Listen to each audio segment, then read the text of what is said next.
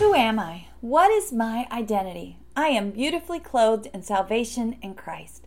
Isaiah 61:10 says, I will rejoice greatly in the Lord. My soul will exalt in my God. For he has clothed me with garments of salvation. He has wrapped me with a robe of righteousness. As a bridegroom decks himself with a garland, and as a bride adorns herself with her jewels. Last week we embraced the idea of being an heir to the riches of Christ. We talked about the poverty of sin in which we all lived and how Christ came in and rescued us.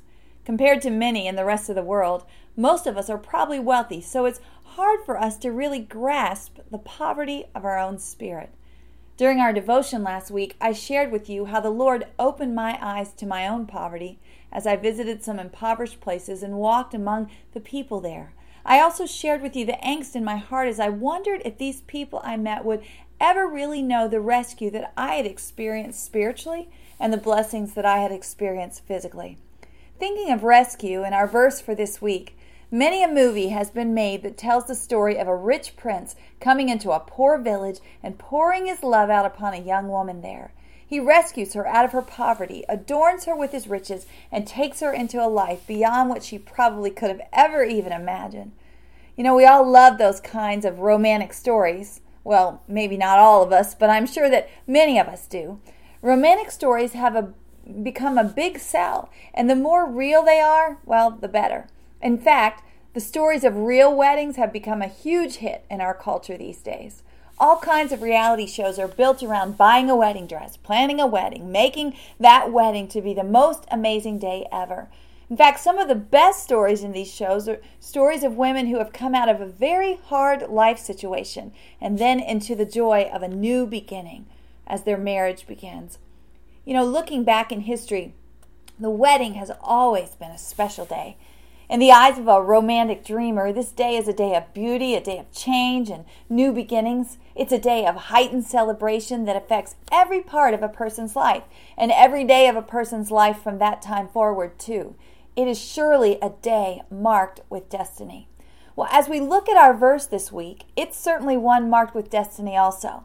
It's certainly one that resonates with the gratefulness any of us would express for the rescue we have received out of our sinful poverty. It's certainly one that lets us know how significant our salvation really is. And I believe it's going to call us to remember that in a fresh way this week. Listen again to what it says. I will rejoice greatly in the Lord. My soul will exult in my God.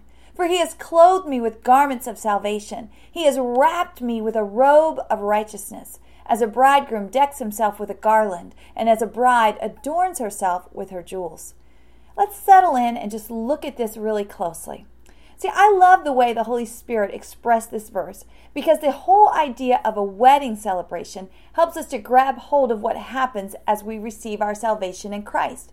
It frames it in celebration and significance and new beginnings. And if we think back to our verse last week, if we can remember how impoverished we were without our salvation, it will help us grab hold of it even more. So think of the person living in poverty, barely clothed, living in rags and filth, maybe no vision for the future, no hope, no joy, a pitiful place.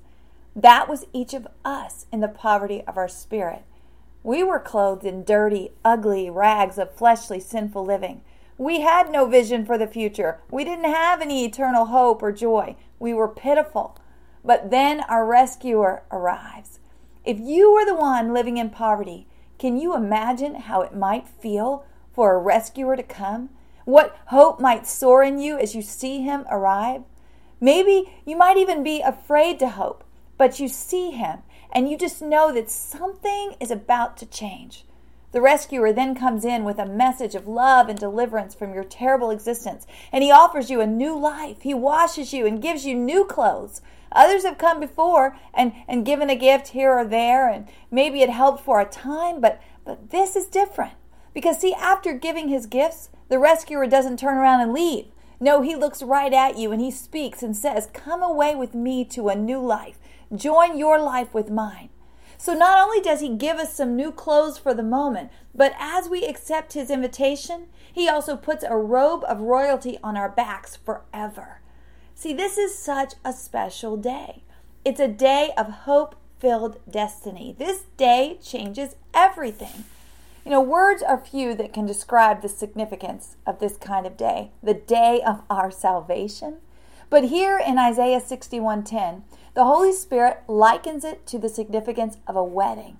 And I believe that helps us to understand in a whole new way. See, as we said, a wedding is a day of beauty. Think about a wedding day. That's supposed to be the most beautiful day in a person's life. And a wedding is even more beautiful and meaningful when the bride has been rescued out of a miserable life. Great amounts of money and time and energy are put into people looking beautiful, the setting being beautiful. People will pour more time and effort into the beauty of this day than any other of their whole lives, especially when they're the bride and groom, because they want to look their absolute best. They want to be radiant with beauty. Well, when Christ, our rescuer, comes to save us, and he wraps us with garments of salvation and with a robe of righteousness, it is as beautiful as a bridegroom and a bride decking and adorning themselves. What is the Holy Spirit really trying to say here? Salvation is beautiful. See, he compares it to the most beautiful moment most of us will ever experience in this life because he wants us to really understand. I believe he also wants us to understand that our salvation is all about change and about new beginnings. See, when people marry, everything changes. Names, living arrangements, bank accounts, family ties, future plans.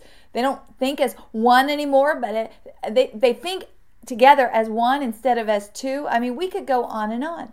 Everything changes and starts new. So it is when we receive our salvation. It is a day of change.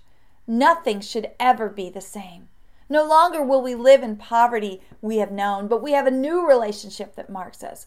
We've been given a royal robe of righteousness that will never be taken away. We have a new name. The Holy Spirit now lives within us. We are no longer poor, but we're an heir. We have a future and a hope. We don't think as self-centered people anymore, but as one joined with the Spirit of God and now living for him. See, I could go on and on, but what is the Holy Spirit really trying to say here?